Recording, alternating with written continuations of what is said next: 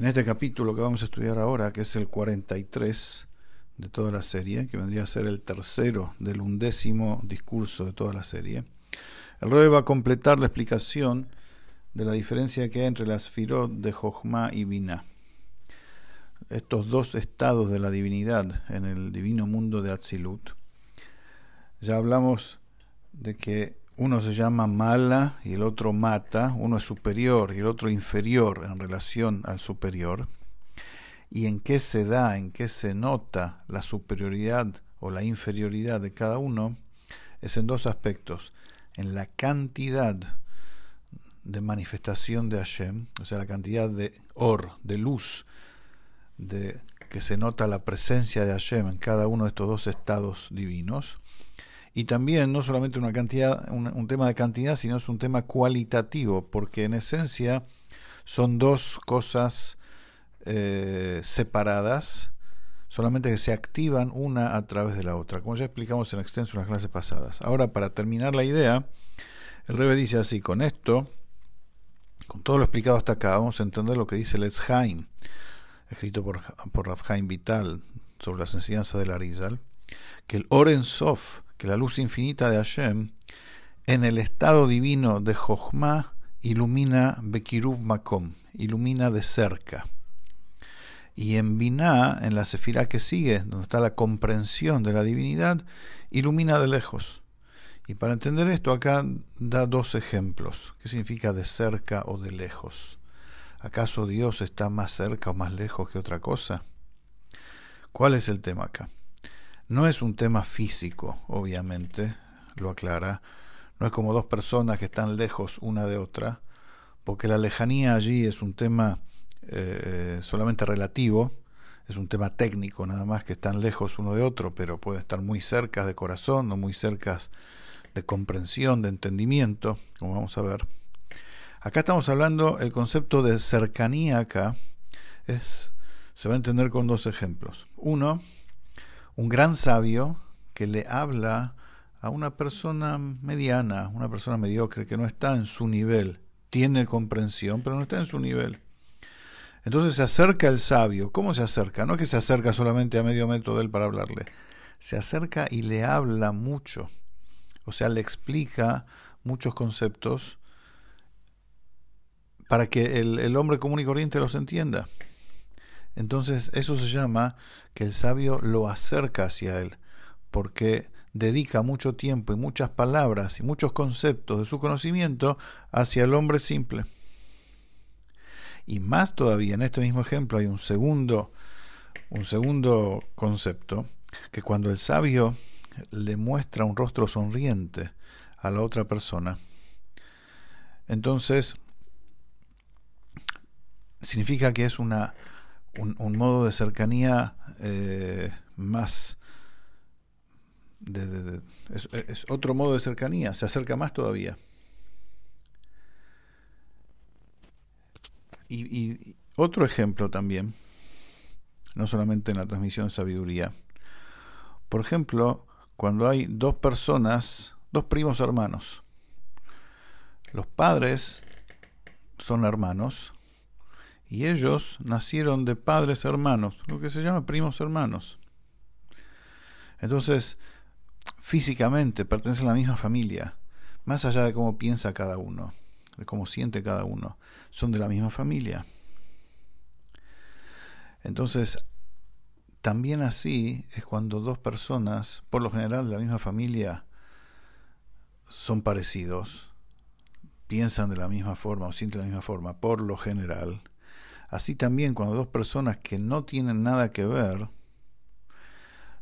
y sus pensamientos son iguales, tienen exactamente el mismo criterio, exactamente la misma forma de ver las cosas, eso se llama que están cerca uno de otro. O sea, el concepto de cercanía va mucho más allá de la distancia física, de la distancia material. El concepto de cercanía es cuando uno se acerca a hablar a otro, aunque no esté a su nivel intelectual, le muestra un rostro sonriente y lo acerca más todavía a él. O dos personas, o más todavía, pero en el primer ejemplo, ¿cuál es la diferencia entre el primer y el segundo ejemplo? En el primer ejemplo, el sabio que se acerca y acerca al otro hacia él, por más cerca que el hombre común y corriente esté al sabio, por más cerca que estén, sigue siendo dos niveles diferentes, solamente que se acercan. En el segundo ejemplo, cuando dos personas piensan exactamente igual, tienen el mismo criterio para ver las cosas, ahí no es un tema de ser que uno se acercó al otro y se mantienen separados. Ahí están juntos. Esa es la diferencia. Ahora vamos a ver cómo se traduce esto en la Sefirot. Cuando decimos que Jochma, el Or En Sof, la luz infinita de Hashem, ilumina de cerca en Jochma, significa que hay mucha luz de Hashem allí, mucha presencia de Hashem allí, así como el sabio que le habla mucho al otro. Y como explicamos antes, que en el punto intelectual de Jochma, cuando la persona entiende algo, en la concepción de la idea de Jochma, ahí ilumina la esencia de la cosa que está más allá todavía de la lógica, de la explicación. Entonces, cuando decimos que el Or En Sof, la luz infinita de Hashem, la presencia de Hashem en el estado de Jochma, es cuantiosa, es porque allí se acerca la luz de Hashem más allá todavía de lo intelectual. Ahora, el segundo aspecto del ejemplo del sabio es que el sabio le muestra panim y afot, le muestra un rostro lindo. O sea, no es que le habla así porque sí. Le habla y le explica las cosas con una sonrisa. Cuando sucede eso entre dos personas, un sabio y un hombre común y corriente, eso ayuda para la transmisión de lo profundo de la idea, lo que no puede venir en palabras. Y es como dijimos que en la explicación del capítulo anterior, de que en el sijlí de Jochma, en lo intelectual de Jochma, también se siente y se retroalimenta de lo que trasciende la intelectualidad en el plano de Jochma. Entonces, ¿cómo se acerca un hombre a otro? No solamente le dice muchas palabras, muchas ideas, sino que le muestra un rostro sonriente, le lo hace de buena gana. Eso significa que le está también a través de eso transmitiendo lo más allá, lo que está entre líneas en sus palabras. Y el otro, al ver que se le muestra una sonrisa, es más receptor, es más receptivo aún. Entonces capta también lo profundo de la idea, lo que no está en las palabras, pero se le transmite igual. Entonces, de la misma forma, el Or En Sof se acerca a Jochma. ¿Qué significa se acerca a Jochma? Se siente en Jochma, en el plano divino de Jochma Atzilut, se siente lo que está más allá de la comprensión, lo que está más allá de lo que no se puede explicar todavía acerca de Hashem. Eso es lo que se siente y se percibe en el plano divino de Jochma. Y acá entre paréntesis, el Rebbe agrega que en Jochma no solamente ilumina lo que no se percibe, lo que no se entiende con palabras, sino que ilumina la esencia de la cosa.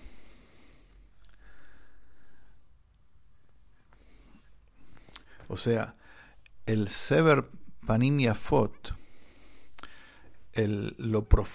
la mirada sonriente del sabio hacia el otro, favorece también para comprender lo más profundo de la cosa. Ahora, el segundo ejemplo, que es cuando dos personas piensan exactamente lo mismo y tienen el mismo criterio y visión de la vida, ahí no es uno más sabio que el otro, sino que van juntos.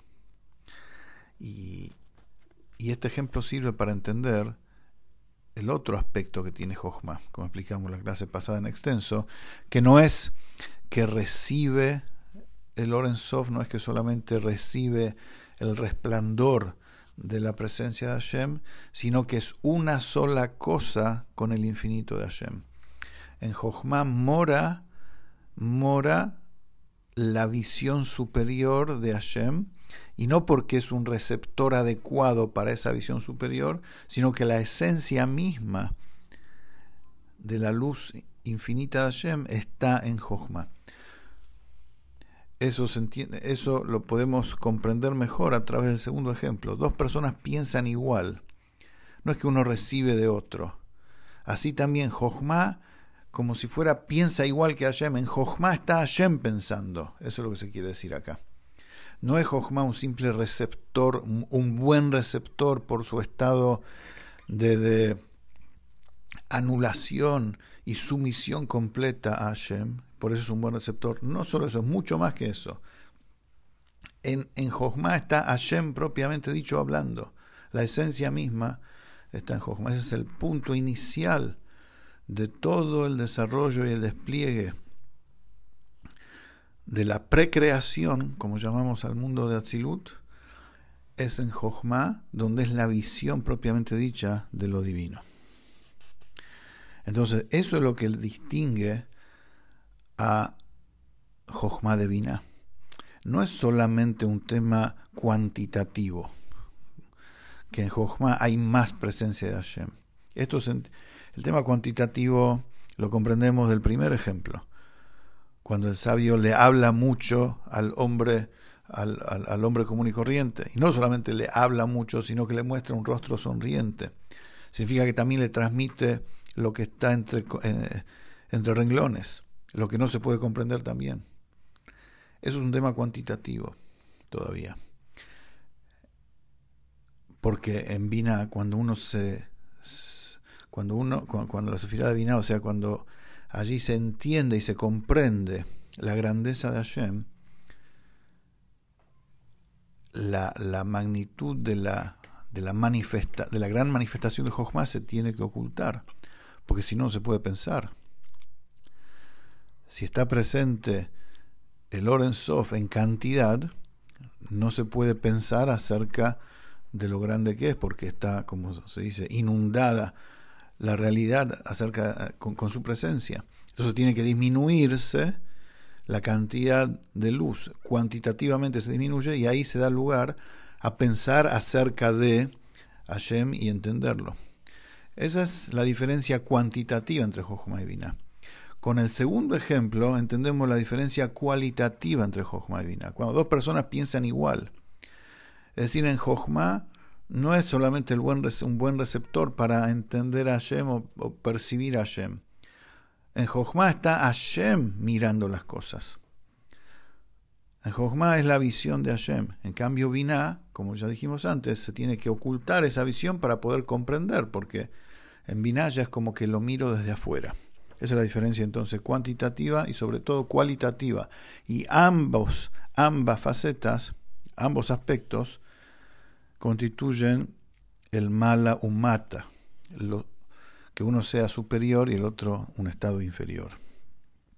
Y así también, como es en Jochma y Binah, es en todas las sefirot del mundo de Atzilut. Es decir, lo superior y lo inferior que hay entre ellas depende de un tema cuantitativo, porque en las sefirot que pertenecen al estado intelectual, que allí ya incluimos a Jochma y Binah juntos, hay más manifestación de Hashem, mucho más de lo que hay en las sefirot inferiores, que son las emocionales.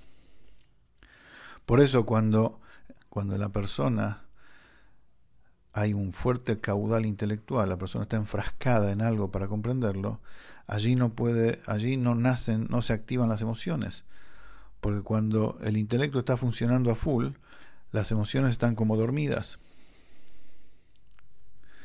Ahora, ¿cuándo surgen las emociones? Cuando el caudal intelectual disminuye, y ahí se da lugar a que nazcan las emociones. Y también, no solamente un tema cuantitativo, sino también entre lo intelectual y lo emocional hay un concepto, están divididas por el concepto en sí, el significado en sí de cada estado. O sea, las sefirot intelectuales, su función es Yediat Elokut, el conocimiento de Hashem. Y las midot, las emocionales, es el sentimiento acerca de Hashem. Ahora, ¿por qué una es superior a la otra? ¿Que el sentimiento no vale? ¿El sentimiento es menos que las emociones? ¿Es menos que el entendimiento? Veamos la forma cómo se relaciona uno y cómo se relaciona otro con la cosa. El intelecto, cuando comprende algo, se une a la cosa, se pega a la cosa. Es decir, cuando la persona activa su intelecto de verdad, más allá de su yo, de su ego, y está completamente compenetrado a entender algo, está fuera de él, se apega a eso, se une a eso y se olvida de él. Uno se olvida de uno. Es decir, uno se une tanto y se enfrasca tanto que se olvida uno de uno mismo. Entonces, eso convierte a la faceta, a la fuerza intelectual, en un estado superior en el alma. Porque todo apunta, obviamente cuando hablamos de superior e inferior, ¿cuánta verdad hay en eso? ¿Que y los sentimientos son mentiras? ¿No es verdad que yo siento cosas por los demás o por lo que me gusta? No. ¿Cuánta verdad estamos hablando acá? La verdad es más profunda cuando está despojada del propio ego. Eso es verdad. Cuando uno está entrometido ahí, no es del todo verdad. Sí, yo siento, es verdad, siento. Pero está el yo mío metido ahí. Ya no es del todo verdad la cosa. ¿Cuándo es verdad?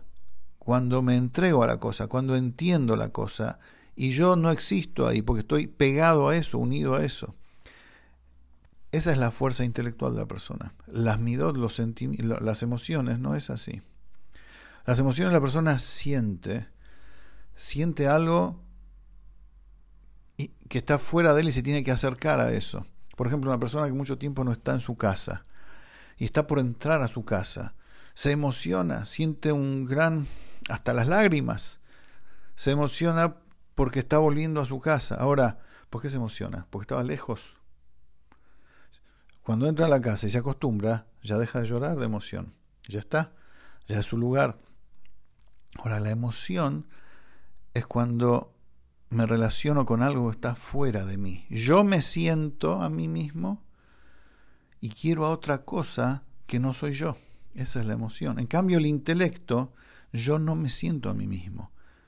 Me uno directamente con la cosa. La otra cosa está dentro de mí, es una sola cosa conmigo y yo no me siento a mí mismo.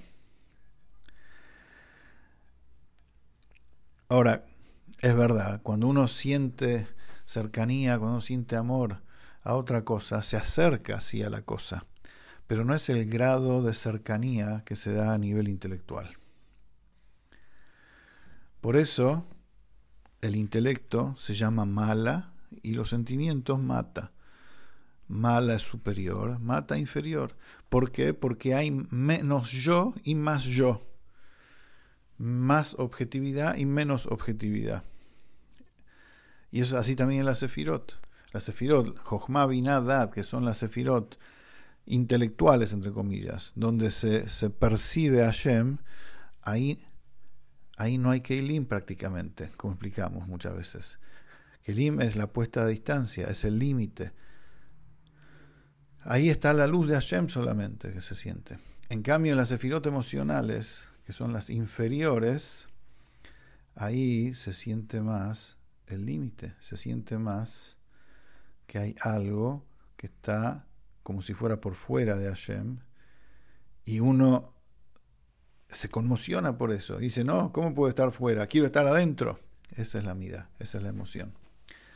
Y también otra explicación en relación a la diferencia que hay entre intelecto y emociones es que el intelecto puede funcionar solo, absolutamente.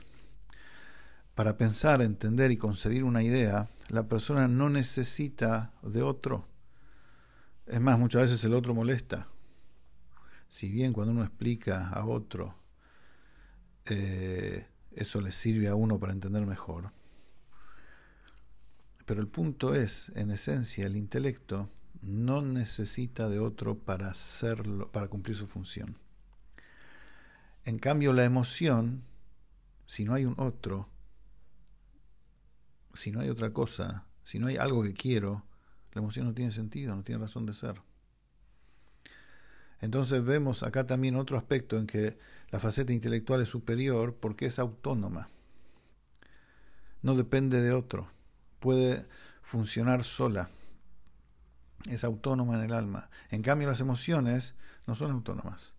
Más allá que dependen del intelecto para activarse, pero también tiene que haber un otro con quien relacionarse. Sin un otro, no, es como que no están dormidas, no salen a la luz. Entonces vemos claramente que entre intelecto y emociones hay diferencia. Uno, como dijimos antes, el apego a la verdad donde no hay yo, y también porque el intelecto es autónomo, no depende de nada. Y así también es con el final de las 10 sefirot, que es la sefirá de Malhut. La última sefirá del mundo de Atzilut se llama Malhut. Hablando en términos comunes y corrientes, viene a ser el liderazgo. El liderazgo es hacia los demás.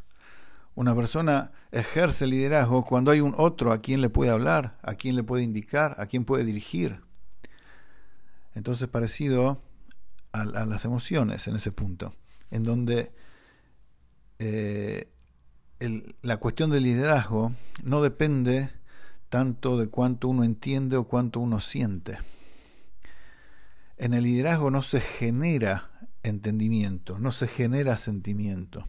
Eso ya está de antes en la persona. Lo mismo pasa en la sefirot. En la sefirot, la sefirá de Malhut, que es la última, no tiene nada propio, está escrito.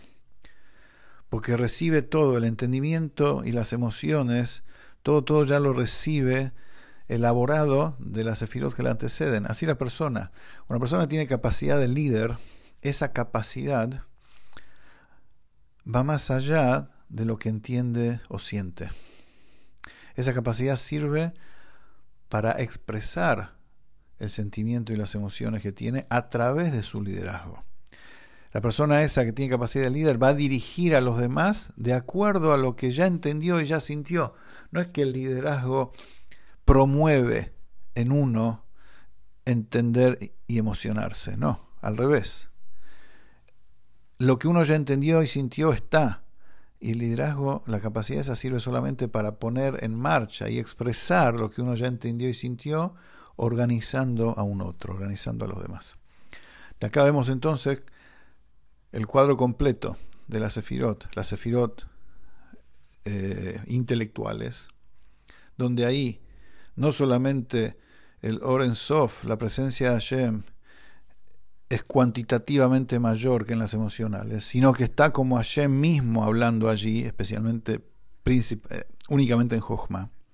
Después en las sefirot emocionales es como que ya ahí los kelim, los canales de expresión del límite que Hashem se autoimpone, ya ejercen influencia, por lo tanto es como que se siente la presencia de Hashem como si fuera por fuera de uno. Por eso las emociones son hacia un otro y no con uno mismo, a relación, a diferencia del intelecto, que las capacidades intelectuales pueden funcionar solas. Y después al final la acción es Malhut, que también es hacia un otro. Y nada tiene propio. Continuamos la que viene.